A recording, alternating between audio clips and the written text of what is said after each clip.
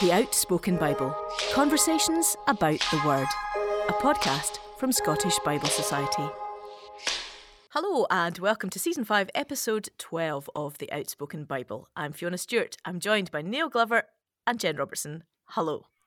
Morning. I shouldn't Hello. say that though, because it could be another time of day when you're listening. Sorry. That's true. It creates a nice picture in the listener's head though, doesn't it? You're picturing us of a morning with our coffee and, you know. You and your sound booth. I know, it's not very sort of picturesque, is it? Me surrounded by black foam. Although I've got my disco lights going. Do you ever watch podcasts? You know that's No, a I thing never that- do. Well, have we had this conversation on here? No, I I keep don't having think this so. conversation with people. So when Alistair Wallace and I were at the podcast show, one of the mind-blowing statistics I came away with is that apparently at the moment, 50% of all podcast listening happens on YouTube, Does it? Right. which causes deep horror to a lot of podcasters because part of the joy of this Mm-hmm. is that you're not having to think about what you're looking like. Yeah. Yeah. Or you're not having to perform to camera, is what I mean by that. You know, Yeah. We're not on YouTube. not yet, Neil. Is there a reason why we wouldn't go on YouTube? Well, no, there's not. Except that we've been. Well, I think actually, aside from the vanity issues, part of the kickback against that from content producers is you've got to actually up your production values. Uh-huh. So at the moment, I'm not sure that people would want to look at what we're looking at, which is the three of us on separate screens Yeah. With pop shields. with pop shields blocking our faces. So really, you know, the podcasts that I mean, I'm talking off the top of my head here. I don't really know because I don't watch podcasts, but I would imagine the ones that are quite appealing to watch are the ones where they're sitting in a studio round a table, which we could arrange because we used to do that. I read a bit of research about children listening to podcasts. And one of the things that they said was really they liked listening to podcasts was that it helped their imagination. Yes. Mm. And I wonder if you lose that, if you're having to sit and look, if you're looking at the people who are talking. Yeah. There's something about just listening. I find that even, I mean, I don't want to sound like an old person or something, but I find that even with the news, I pay far more attention to the news on the radio than if I'm watching it because I start, you know, thinking about what the person's wearing or the camera angles or... This is about to sound really bad, this next sentence. As those of us who have worked in radio and television know, Yes, Neil. that it's what you can say on radio is far more sophisticated and complex than what you can say on TV. You know, that we've been in meetings where people have said, you can't say this because it's the telly and you have to make it much simpler. Uh-huh. So there's something about the visual medium which almost simplifies the content, I Yeah. think, doesn't it? And it's also the joy of radio drama. I mean, Uh-huh. I'm a big fan of radio drama, but it's because you can picture it in your head.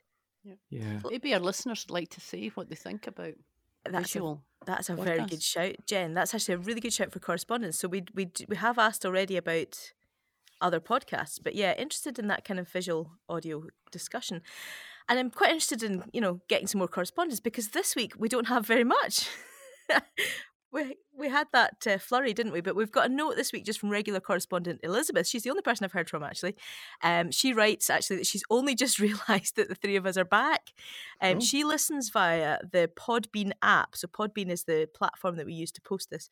And Elizabeth, I suspect you're probably quite unusual. I don't think there's all that many people listen that way. A lot of people listen on other platforms. But she hadn't had any notifications, so she wasn't aware that we were back. Not a lot we can do about that, I don't think, other than just... Maybe it's a good reminder to everybody listening that word of mouth is actually a really good way to let people know about podcasts. So if you are a keen listener, you enjoy listening to what we have to say, or maybe you don't enjoy it, but it's, you know, causing you to think, then why not suggest it to somebody else, pass on a link to somebody. We would love you to do that. That's a good intro for the passage. Passing on by word of mouth. It is. I would like to say that I'd thought that through when I was writing the script, but really didn't. Too near the holidays to be thinking at that level of complexity, Neil. Now, don't forget, though, there is also a whole back catalogue of episodes to catch up on if you've not been with us from the start. So if you're looking for some holiday listening, although I'm slightly wary to recommend it, really, because sometimes I listen back to old episodes and think, oh, gosh, we've come a long way. Do you? Yeah.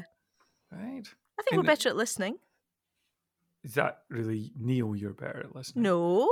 Oh, interesting that's how you heard that, isn't No, it? no, because I know well, we just had a thing when we were preparing where twice I obviously hadn't listened to you properly. So I'm probably feeling quite...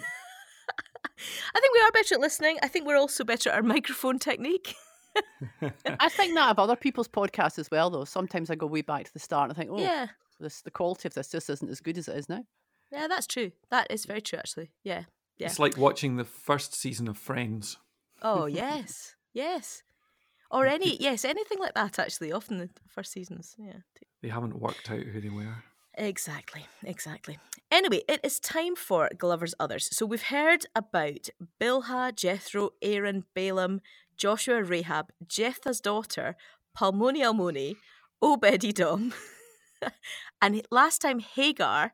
Now, can I just, before we introduce this whole segment, Neil, for the benefit of listeners, when I was listening back to the last episode, I suddenly got a bit confused about what you're doing. So we had the competition and what you were doing at that point is you were introducing characters chronologically by book through the Bible.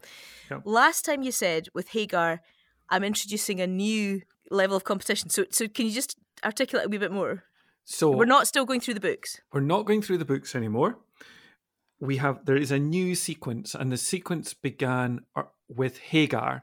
So she is the first person in the new sequence, and all the people in this new sequence of folk there is something in common to their stories. And if you can guess what that is, there'll be a new prize. Oh, lovely.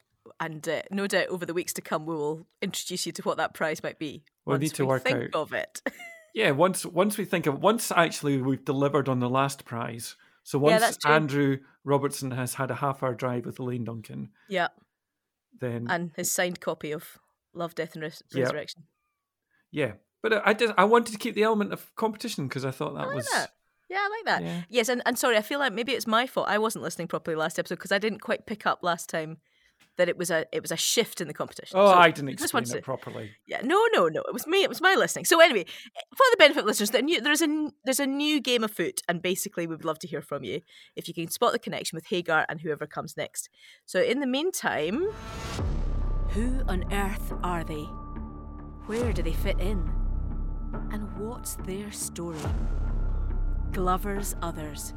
B-list characters you really don't want to miss. Who's next? So it's 3 this time. It's 3 characters. It's Joshua Bashabeth. It is Eleazar, son of Dodo, and it is Shammah, son of Agi the Hararite. And you'll find them in 2 Samuel 23. And they are what are called the 3. They're like David's 3 musketeers. Remember, I don't know if you remember this, there's a 3 and there's a 30 and all these kind of heroic figures. These are the 3.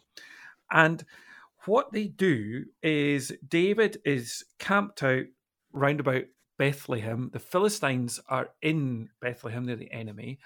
And David remembers back to his youth and he says, oh, that I could drink some water from the well of Bethlehem.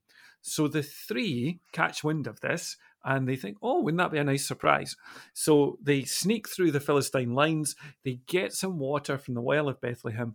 They bring it back to David. And you can see the scene. They say, isn't it amazing, David? You would have loved this war. Guess what we've done for you? And they hand him the vial of water. And what does David do? He pours it out on the ground right in front of him. And he says, far be it from me that I could drink this water that has been obtained at such risk. Almost to drink it would be to dishonor the sacrifice of these men. And I find that one of these is such an intriguing story. How would those 3 have felt when they had that done? It's like everybody's clubbed in to get somebody a prize as a retirement gift, and they say, oh, how could I possibly accept this, or something like that. Smash the carriage clock. Yeah, it's exactly like that. But what it points to is that everything has a value which isn't just about the function of the thing that you're receiving. It is about the cost of those who worked to get it to you. And I think then about all the things that we have and the value that they have, because I'm looking at a row of books here. People have laboured and edited those books, or the value that our food has because it has come from many different countries, the value that our parks have. I'm looking at my park at the moment because people have laboured that for many years. This story, I think, asks us, what did it cost someone to get you the thing that you're now holding in your hands? That is an inherent part of its value. So those are Glover's others today. They're the mighty three, and they're the ones who got the water from Bethlehem, which David poured out in 2 Samuel chapter 23. Oh, I love that. The provenance of things. Well, not just the provenance, but the provenance of the labour and so on. Yeah. It's quite a dark seam to it when you begin to think about that, doesn't it? In terms of, so much that we take for granted that has come in nefarious ways to us. Thinking about, modern slavery and so on. Yeah. Slavery cost. If we pray the prayer, Lord, give us our daily bread, then that shows that God is not only interested in getting us the bread, but also God is interested in the process by which that bread came to us. Yeah. I mean, that's a whole spin-off podcast series, Neil, where we could talk about all this. What would the theme be? Well, I'm just fascinated by that whole topic of I feel I'm just much more engaged with thinking about where my food comes from, where my what I buy and what the quality of what I buy, and thinking more about the provenance of it and all that sort of stuff. Yesterday I was thinking about the fact that I've started getting a local veg box, local veg box scheme. So most of what I've eaten in the last week, to be honest, has been grown in the East End of Glasgow. And I was kind of thinking about the fact that for years I wouldn't have eaten anything grown in the East End of Glasgow, but now I can eat things from my own garden. I mean, I can't live off it. But, and I'm connected with this garden scheme, and I just feel I don't mean that I feel good about myself for doing that, but I think it's probably quite important to eat as locally as I can. Yeah. Do you become, I find quite often people give us things that they've made or got in their gardens. And I hate, this is a real confession here, I'm sometimes hesitant to eat it because I don't think it's been through all the lovely sanitizing, cleaning processes that the supermarket has. They don't have a sell-by date. Yes, and yet, yes. And then isn't that an interesting topic, though? Because when we're starting to think about processed food and so on, and that's a big debate at the moment. Yeah. What we think of as healthy is actually possibly not healthy at all. Yeah. For the planet, for us, for other people. That's my spin-off podcast. It's not as if you have enough podcasts. I know. Actually, I've got a bit quiet on my other two. I'll be hosting that on YouTube. Right. Listen, thank you very much. So we're looking for the connection. So that's Rahab and the three. All I've got in my head is Fibonacci sequence at the moment, but that's not. I told you that story, didn't I? You did, yeah. That was it. For those of you who don't know, that was a local person. Did we tell it on the podcast? I don't think we did. I can't remember, Neil. It was a local person. It's quite sad. He died, but one of the stories that people remember about him was he used to leave fake molehills on his neighbour's lawn when he was walking past the garden on the way to the pub. And both people who were doing it were quite mathematical. And when Pat was eventually caught, he said to Al, who caught him, I thought you'd work it out because I was leaving them in the Fibonacci sequence. I can't remember if you told it on the podcast, but it's worth retelling, isn't it? Because that's just a very niche story. Anyway, thank you. So last time we talked about Stephen, and today we move on into Acts chapter 8. It might be interesting to talk maybe about the parallels with Stephen and Philip, who we meet in Acts chapter 8. But now is the time to pause and read or listen to the chapter if you haven't done that for a little while, and then we'll pick up again. Can we start talking about where we left off? So, actually, can I ask you one question or make an observation? It seems to me that verse 1 of chapter 8 is the most ill-placed verse break in Scripture. So we left it on that sentence in the NIV, and Saul approved of their killing him. But that's actually part of chapter 8. But maybe that's deliberate. Do you think it's deliberate? Well, I hope it is. Hope it's not just a mistake. But it does seem oddly placed, doesn't it? But in a way, it launches us in to the great persecution, doesn't it? I suppose that because Saul in verse 3 begins to destroy the church. So there is it's not just him that's causing the great persecution, but he was there approving, and now he's destroying the church. It seems quite a big leap, but maybe not.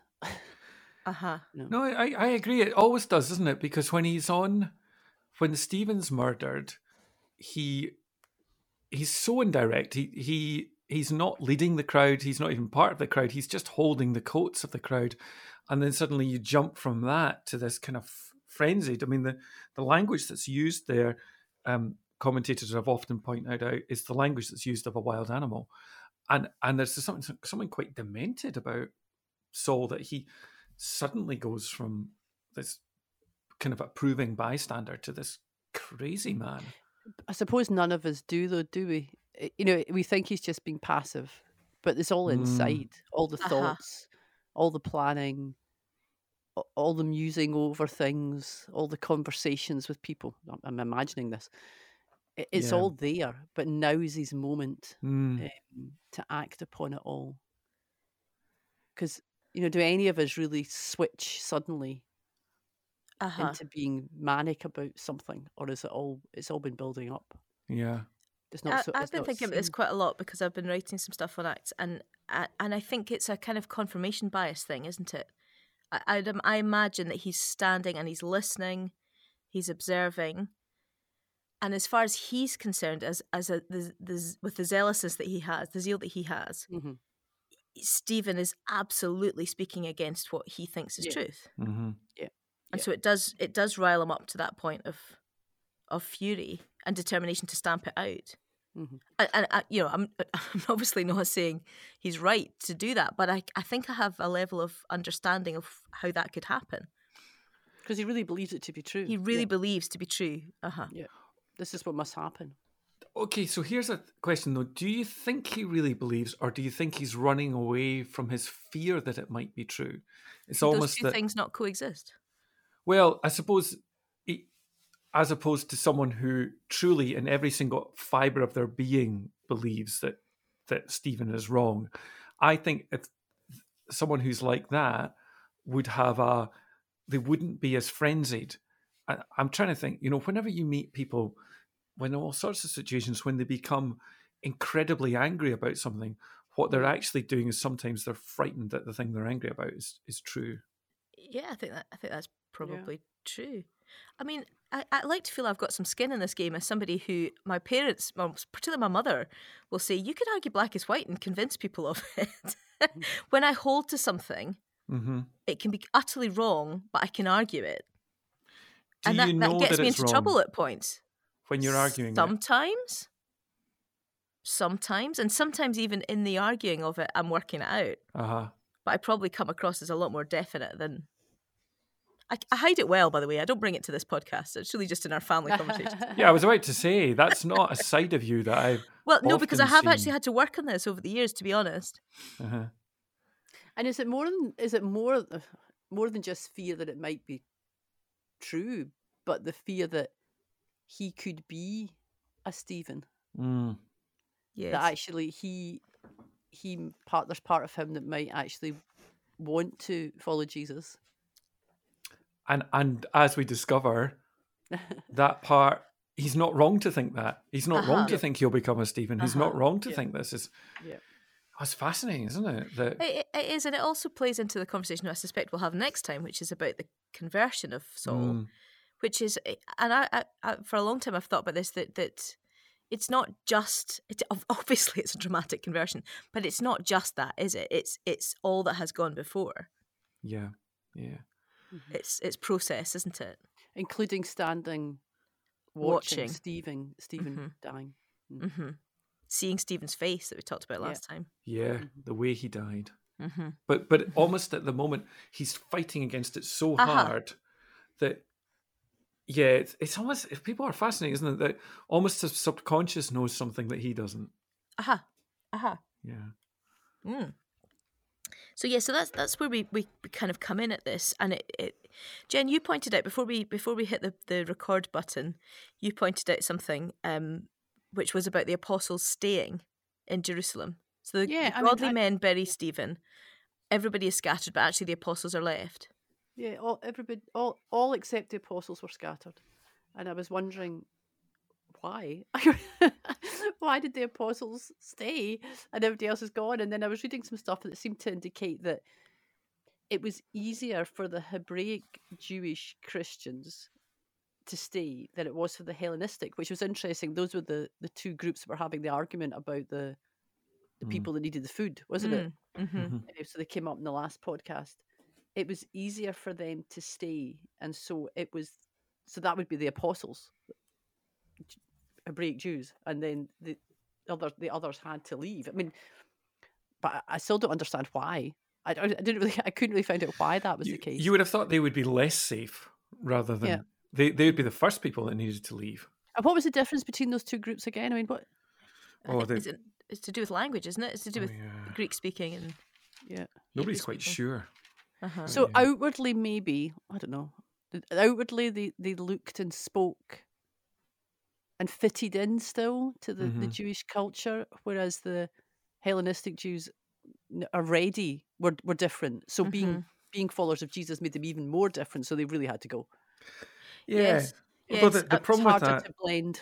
The problem with that though is it doesn't say all except the Hebraic Jews stayed. It says all except the apostles. So there must have been Hebraic Jews as well who had to flee. There's something about, I don't know, it seems like they've almost got some kind of protected status or something. The apostles, yeah. Because you wouldn't think, oh, we're just, that's fine. We don't need to go, so we won't bother. We'll just stay here. It's nicer here. I mean, I'm sure it was hard to stay. So it's more complex than it's not that they were taking the easy road. Yeah. And sorry, I feel I'm prompting you, Jen. You also had a comment about the godly men. All the things I say before the podcast. Maybe we should just record and not have a conversation. Pre-record, because you're always really interesting in that. You're also interesting in this. But you were also saying about the godly men in verse 2. Well, I loved that turn of phrase, and I was wondering why was it? Surely they were all godly people, who would want to bury Stephen, but it was the same. This phrase used apparently is the same one that was used for the Jewish people at Pentecost who responded to the message. It's the same phrase used for Simeon in the temple when he takes Jesus in his arms, and it will be used again for Ananias of Damascus, who will meet Paul in, it's his house, isn't it, that Paul has to go to after he's converted.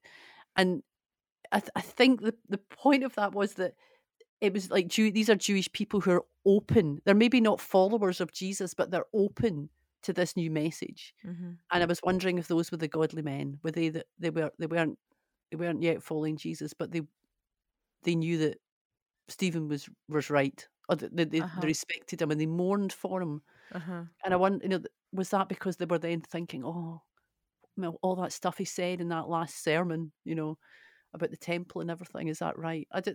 Again, it kind of ties into the thing about the Hebraic Jews and the Hellenistic Jews and who had to leave and who didn't. It's not just clear cut, isn't it? That here's Jesus followers and here's the non-Jesus followers, but it's a mix of lots of people responding to what's going on. Can we also say that in that conversation which we had before here, I know it sounds like a brilliant conversation that we've not recorded. It was a good conversation, but that Jen solved a mystery that has niggled at me for many years in my reading of Acts, which is I could not understand why everybody was so definite that the Philip that we're about to meet in the rest of the chapter is the Philip of the seven, who's the ones who sort out the tables in Acts chapter 6, and not the Philip the apostle. How could everybody be so definite? And then Jen said, "You're not wanting to say it now, Jen, are you?" I know. I was waiting for you to say it. All right, yeah, but then, I was wanting to give you the credit because the apostles stayed. They stayed in Jerusalem. So they were. So it's Philip the seven, not Philip the apostle, and that's why. And we don't know all that much about this Philip, do we? He is one of the seven, so he's like Stephen. Yep.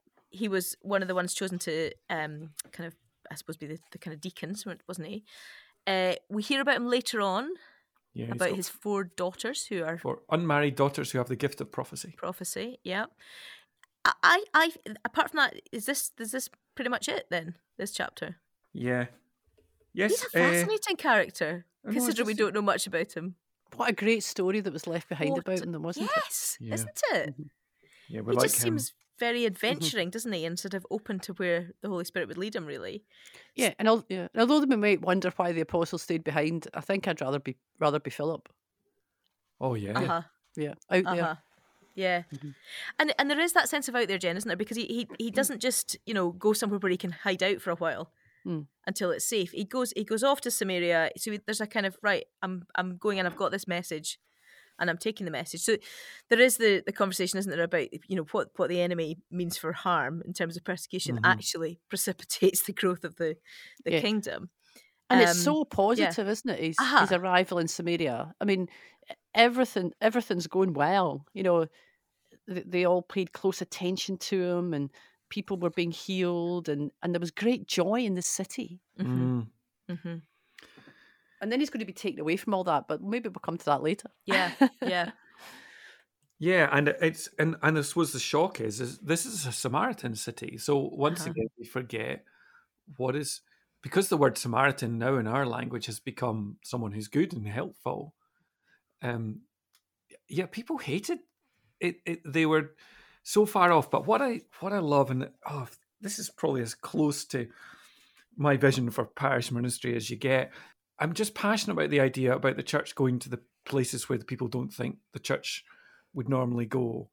And yesterday I was at the supermarket Parktown, and I noticed that next to me was a pickup truck, and in the pickup truck was a guy in our town who he's had a tough life. He would probably never ever go near a church, but he and I get on pretty well with each other. We went hill walking with a group a few weeks ago, and I was talking to him. He'd been dry stone diking, and then the rain had come on, and he said it was a nightmare once the rain comes on. Mm-hmm. But he's rough as.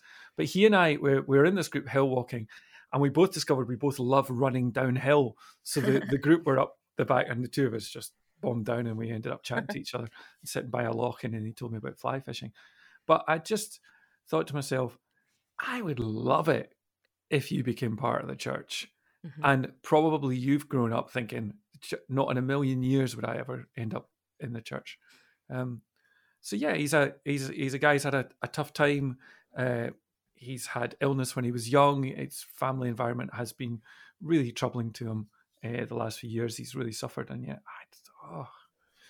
and Philip has that. He's like, yay, we're going to. Does Philip choose to go to the Samaritans, or is he sent there?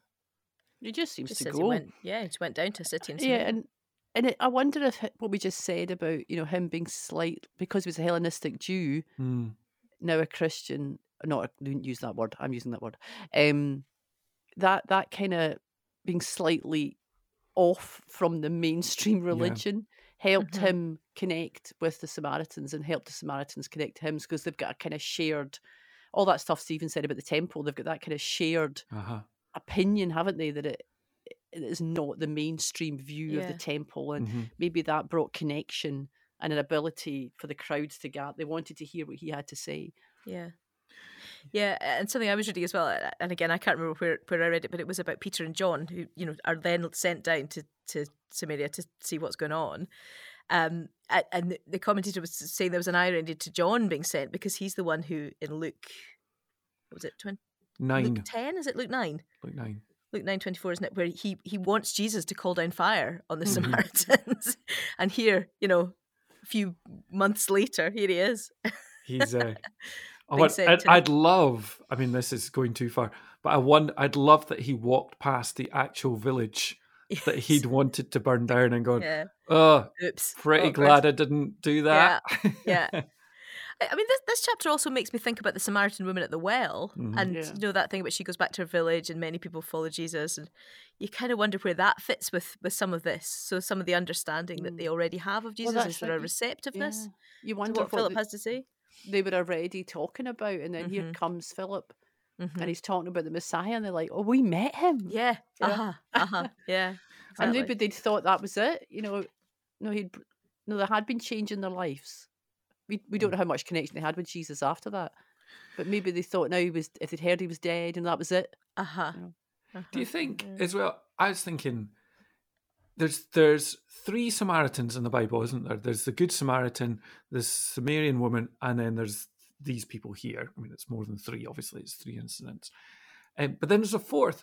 There's the bit where Jesus says, "I want you to go to Judea and Samaria." I wonder if Philip had remembered that and gone, come on, people, we haven't done that bit yet. We need to do that bit. We've been chucked out of Judea, so now's the chance. Let's go to the next bit. But I wonder if he'd remembered, and he almost had that kind of, almost it planted a seed in him. So when you said that, Fiona, was he sent? And I said, oh, no, he just went. Well, Jesus had sent him. That's right. Yeah. That's right. Yeah. So, it's all going well. There's this verse 7 there. There's healing happening. There are spirits being driven out of people.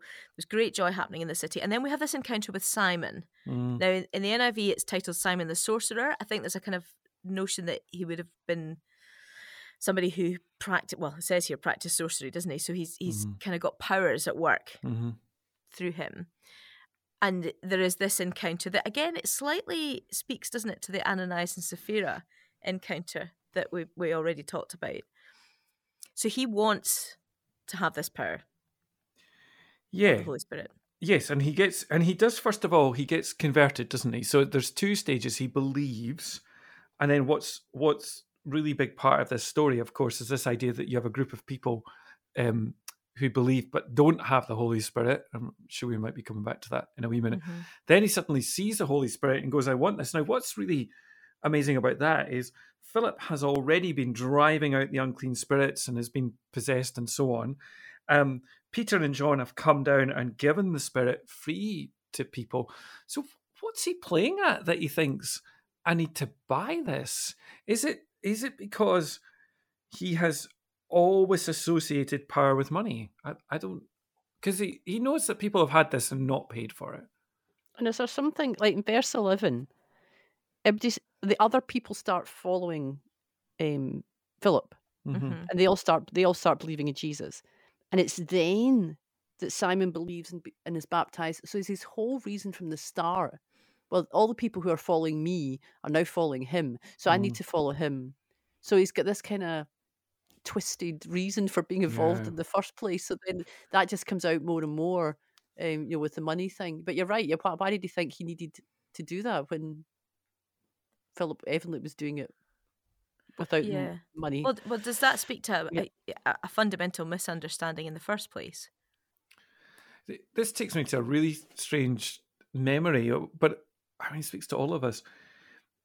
When I was in primary school, from pre-1 to 3, I was in a small village school. The teacher was horrible. I mean, she was famously horrible to the extent that she was removed. She also,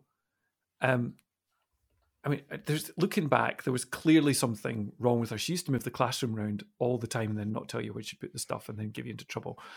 I spent 7 days in the corner of a classroom trying to skip properly because you had to measure the length of a skip for a maths sheet, and she wouldn't tell me. So I just stood there jumping like an idiot, and occasionally she'd come up and go, that's not a skip. And I could tell you all sorts of stories about her. Anyway, the point being, she was a member of the church. She was a member of my dad's church. She was a Sunday school teacher. People become members of the church and I've often thought, why was she a member of the church? And she was also a club leader as well. And I think the only reason is that people join these things for all sorts of weird, twisted reasons that even they themselves don't quite know. Yes. Yeah. Do you not think that counterfeit, funny word, responses to Jesus are always part of Jesus being known or being preached or discovered? You know, you're always going to get people who what's truly, but you know, who really are giving their life to Jesus, and you know, this is what they want and what they believe, and then in amongst that, there'll always be people who just kind of find themselves there or are in it for the wrong reasons, and very sadly in it for really, really bad reasons. You know, wolves among sheep, for example. Yeah, isn't it? I mean, it's part of life. It's part of what Jesus talks about as well, isn't it? Yeah. I think as well, the thing that strikes me is that it's not always obvious. I think maybe me and my arrogance, I like to think, oh well, I would spot a counterfeit easily. Yeah. But actually, it's the sheep and the goats, isn't it? The wheat and the tares that we're in about it, and we don't always see. Do you know what would be my tell? Is he stayed constantly with Philip? That sometimes you get people in churches who cling a bit too close to you, and that's often a sign. I remember once a minister in our training told the story of he'd arrived in a new church, and they arrived in the new house, and there were gifts, and there were very, very lavish flowers, which were very specifically from one family. And he said that family made my life a torment for the time that I was in the church. And then when we moved to a church, and I remember there was a gift that was given to us, which was a coffee machine, which was allegedly from one of the groups in the church, but it turned out it was from this couple, a mother and her daughter. And that was not an easy relationship. There's something about clinginess and that's a tell. I think it makes you wary. Yeah, and I mean it's interesting, isn't it? Because what do we know about Simon in verse 10? People have said about him, this man is rightly called the great power of God. So there's something about power for Simon, isn't there? Yeah. That's how he's named, but maybe also how he relates to people. And he's losing it. Yes. He's not losing. I mean, he's losing it. I mean, he's losing the power because he knows that everybody's following Philip. But then there's something strange going on as well, isn't there? That none of these new believers had received the Holy Spirit. Yes, and then, so let's delve into that. Yeah, let's talk about that, because it's quite controversial, isn't it, this chapter? Howard Marshall says it, the great scholar of Acts, said it was the strangest verse in the whole of Acts, because because his whole theology, I mean, people probably listening to this would have known Howard Marshall better than I did, but I'd only been in a seminar with him. That makes him sound like I knew him at all. But he wrote the great commentary on Luke.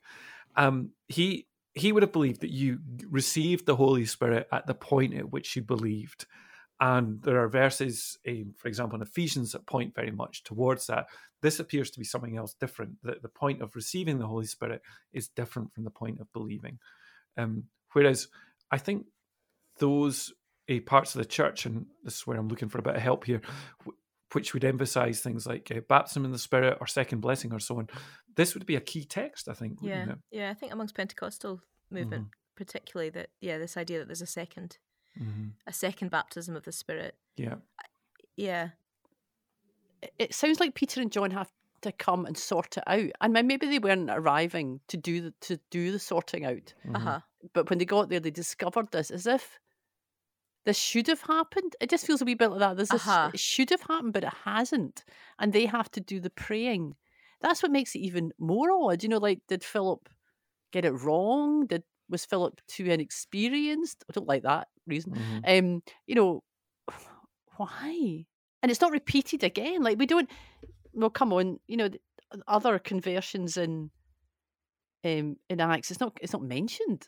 It doesn't seem to be. Yes, and if anything later on, it's the baptism of John that's mentioned, isn't it? So it's that baptism of repentance. Yeah, John the Baptist baptism, and then an understanding of who Jesus is. So it's a different thing, isn't it? When you encounter, is it to do with their apostolic office? It feels like that, doesn't it? Certainly at this point. Certainly that's in verse 18. It says, "Now when Simon saw that the Holy Spirit was given through the laying on of the apostles' hands, he offered them money." So at the very least, in the eyes of Simon, that's what he thinks. But Luke seems to be narrating this.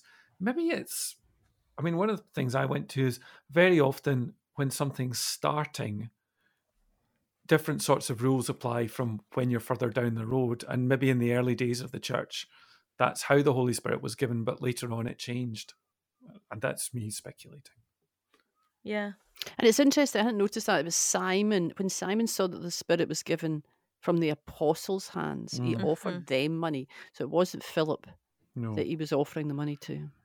It's almost like he'd found Philip, he's obsessed with Philip, and then suddenly, I don't know, the superstars appear, and now he's like switched to them. I don't like him very much. Is that harsh? Yeah, I don't like him very much, Simon. I think that's fair. There's something a bit oily about him. It's sad as well, isn't it? Because Peter gives him a very direct description of what he needs to do to sort it out. For I see that you're full of bitterness and captive to sin. Repent this wickedness and pray to the Lord in the hope that he may forgive you. And then he just says, pray to the Lord so nothing you've said may happen to me. He just wants to avoid the horrible things. But that to me, and that to me indicates that he hasn't been converted. He hasn't understood it. No, doesn't know Jesus. Although it Jesus. says Simon himself believed, though. I mean, that's the text. But people can believe in God and not know Jesus, I think. Yeah. And I'm not trying to make the text fit something. I think I'm just not convinced that Simon was really ever truly there. Yeah. Which to me makes sense of the conversation about Ananias and Sapphira, where it was such a harsh judgment, but Peter seems here to be more gracious towards him. But I wonder if it's because he is, by dint of, he's an outsider still. Yeah. So there's still opportunity to repent within that, isn't there? Yeah, I think you're right, Fiona. Is you can believe, but not of that change of heart. So change of heart, but it's a pounding organ in your chest. But a change of your whole inner being. The forgiveness, the peace, the joy that comes from just you giving yourself to Jesus. Yeah. I think that's what's missing, and that's what Peter's indicating. You need to repent. You need to turn around. You need to change. You need to go with Jesus. That's different from believing. And once again, money is a common factor here, as with the Ananias and Sapphira story. Money has this power which we often play down. We're too quick to say, "Oh, if you have the money, you're blessed." We do say that in Christian. We don't say it in Christian circles. We imply it because we venerate very often the people who are wealthy. Yeah. But no, once again, money is, as with somebody this morning earlier, and that person has a lot of wealth, but they were just telling me two very painful stories in which wealth had caused huge destruction in the people around them. It's such a destructive power. It is a power, isn't it? I know. So have we landed the discussion about second baptism in the Spirit? No, we moved on from Did we solve? I feel, can I just say, I don't know if it's just my naivety, but I often feel with these kind of things that become hugely contentious, I'm okay with the not quite knowing. I'm all right with that. I'm all right with the fact that you can be baptized, you can become a Christian, and I genuinely believe that the Holy Spirit comes and does a work in you in that moment of conversion. But you can also then have a more openness to the Spirit at a later point. You can, whether you want to call that a baptism or call that something, do you know what I mean? Yeah. Just chill. That's what I say. And keep asking the Holy Spirit to fill you. Yeah. I mean, it's a bit like the cessationist conversation, isn't it? I admit that there's things I don't know. Where were you in the first 400 years of the church's history? You should have been there. Sorting out Nicaea as they went to war over the Arian controversy. I'm not, and actually, genuinely, don't hear me say these things are not important. These things are really important, but I'm all right as a getting on with my life believer in Jesus. I'm okay with not knowing everything. Yeah. Right, let's move it on then, because otherwise people will think, well, you've got no authority to speak here. And maybe what Peter gets it right. You have no part or share in this ministry because your heart is not right before God. That's what matters. Yeah. Yeah, exactly. And I think your heart can be right on a Monday. Although you've just dissed the heart, though, Jen. You said it was just a beating organ in your body. But that's Peter's words. I was quoting him. I would always try and use another word for heart. I quite like heart. I like heart. You don't like it? Makes me think of courage and lions. I think it's because people say, ask Jesus into your heart. Okay. And if you're a literal thinker, well, how could you possibly do that if it's an organ in my chest that pumps blood around my body? You almost need two words for heart. Yeah. A word for the physical and a word for the idea of the inner self, don't you?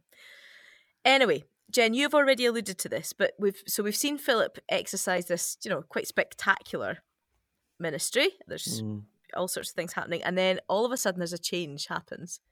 So in verse 26, an angel of the Lord, another encounter with an angel, says to Philip, go south to the road, the desert road, so out to the lonely place. And he's taken to this really deserted, back of nowhere place and has this encounter with the Ethiopian eunuch. Yeah, I love that bit because I just It's just not how we function as a church in the UK, is it? You know, you're in the midst of an incredible revival, and there's people becoming Christians, and you're like, no, I'm going to go down the road to. I'm not going to name a place because that just labels places. But I'm sure we can all imagine a local place that you wouldn't really want to go. So I'm gonna leave all this, and yeah, I just think it's so counter-cultural to how we often live as Christians. You go off, you're told to go off the middle of nowhere, but while in the midst of doing something amazing. Yeah, it's commercial craziness.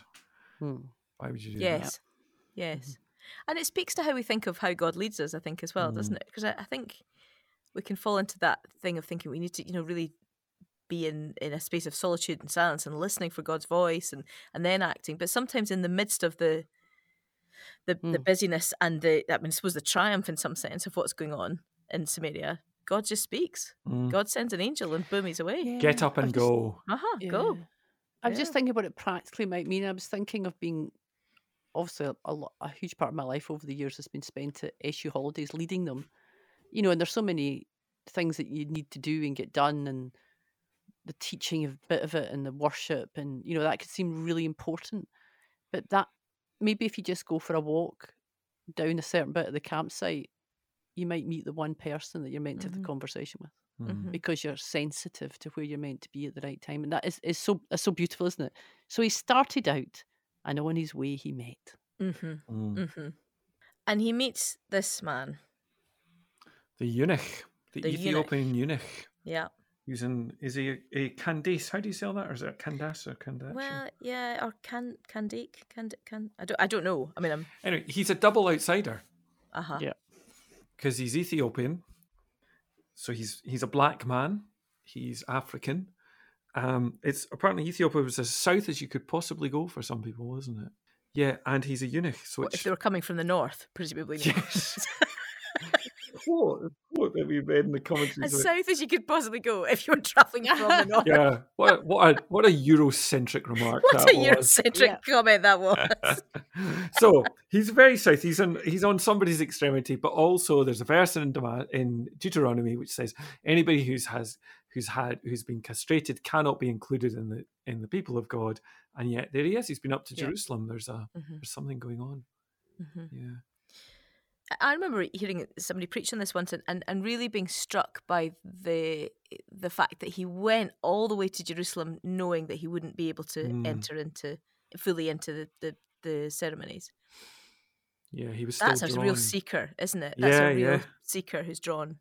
And Jen, you were asking before we started about where he's got his scroll. I suggested he'd been to the bookstall. Yeah, I just thought that would be quite...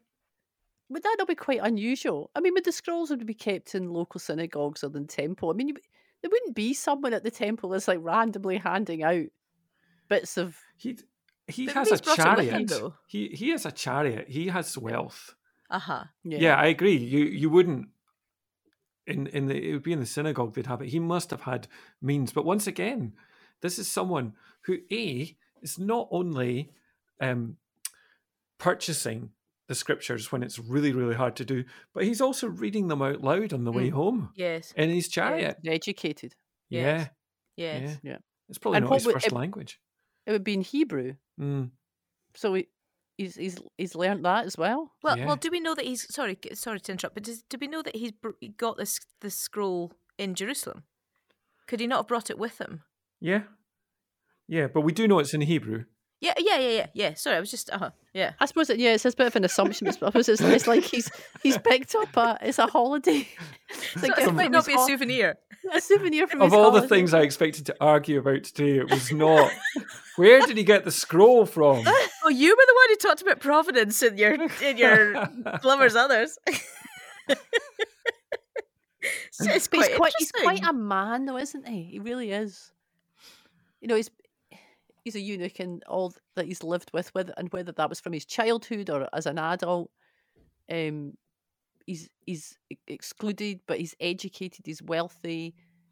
He's like, this role he's got with the Queen is quite significant, isn't it? He's basically running the country, running the area, and he wants to know God, and and he needs help. But he's also willing to say, "I need help." Yes. He's like the opposite of Simon, Yeah. the sorcerer, isn't he? Yes. Who thought he had everything and was grasping to keep it. And this guy has got so much. He's also got things that none of us would want, but he's willing to say, "I don't understand this. I need help." Mm-hmm. Yeah, get in. Which also speaks to Philip's attitude as well. I think, because Philip doesn't sort of say, "Hi there, I'm Philip. I've just come from Samaria where I've been driving out demons and healing people and seeing these amazing things. Yeah. I've got a lot to offer." He asks the question, doesn't he? Yes, he because because the Spirit has said to Philip, "Go over to the chariot and join it." He doesn't turn up and go, "I'm here. I'm here. I have to get in." He says, "Do you understand what you're reading?" It's a question. So he asks the question, "How can I help?" Doesn't he? Yeah. Really? Yeah. Doesn't give his testimony. No, that's right. And of course, that's right. I know that you'd be so tempted, wouldn't you? Let me tell you about Jesus. Sit down there. That's right. No, it's all about. And that's what we're taught often, though, isn't it? As Christians, like when teaching people to share the gospel, part of that is to be able to tell your testimony, rather than saying, "How good are you?" Asking questions. Yes. How are you there? What are you reading? What do you make? Yeah. And also, presumably, Philip hears him speaking these words and knows perfectly well. Obviously, he knows perfectly well what he's reading. So he knows his Bible well enough to be able to say, "Do you understand that?" So he knows that by asking that question. So it's interesting. What language is he speaking? Because is Philip's first language Greek? Yeah, we do know that, don't we? Or we know his name's Greek, don't we? And we know he's named him. So his first language is Greek. He's talking to a guy who's Ethiopian, whose first language is probably Ethiopian. Both of them probably have to speak Greek, and they're about to talk about something that's happening in Hebrew. It's a good case for multilingualism here, isn't it? Or maybe the Holy Spirit's at work. Maybe. And of course, the Holy Spirit is at work in as much as the particular passage that he's reading. Which is, once again shows... Isaiah, so it's Isaiah 53, like a sheep he was led to the slaughter. It once again shows what a critical passage that was in the early church. And the question that we ask about that passage is often the same one that Philip asks. Who's this about? Is it about the prophet himself? And Philip says actually ultimately it's about Christ. As an aside, that passage is really strange because it's written in the past tense. He bore our iniquities, but it's about something ultimately which happens in the future. But I was reading a thing about Gallic prophets where they entered a world of seeing where the past, the future, and the present all merged into one, and therefore a sense of time all changed. And in a sense, you could use the past tense to talk about something that was going to happen in the future. So that's what happens here. But this is such an important passage to the early church. Isaiah 53, I think I read one... I think just about every verse is quoted somewhere in the New Testament.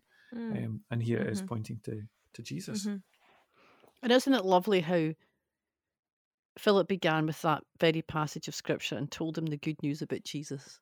You wonder what other bits of Scripture that he used or other stories from the life of Jesus. And yes, it would have been beautiful to be there. And so often we think we have to, I think, with the Bible, we have to try and make it into a message rather than just talking about the Bible, which is what it is so apt for our podcast. I know it isn't the whole Bible. That wasn't the Bible because he didn't have the Bible, but in a sense, that's what we do when we talk about the Bible. We're talking about Jesus, and that's all he does. He just shares the story. And it does speak, doesn't it, of how Scripture speaks to the context that it's being spoken in the moment that it's being spoken in, isn't it? So I'm just thinking about verse 33. In his humiliation, he was deprived of justice, obviously talking about Jesus. Who can speak of his descendants, for his life was taken from the earth? The resonance for that man who is not welcomed in the temple to hear that he is the descendant. Yeah. And also this man, the eunuch, will not have any descendants either. Correct. Yes. There's so much resonance. Yes, there's so much resonance in that, isn't there? Yeah. Issues of justice, issues of deprivation. Yeah, even the word humiliation, which appears there. Yeah, exactly.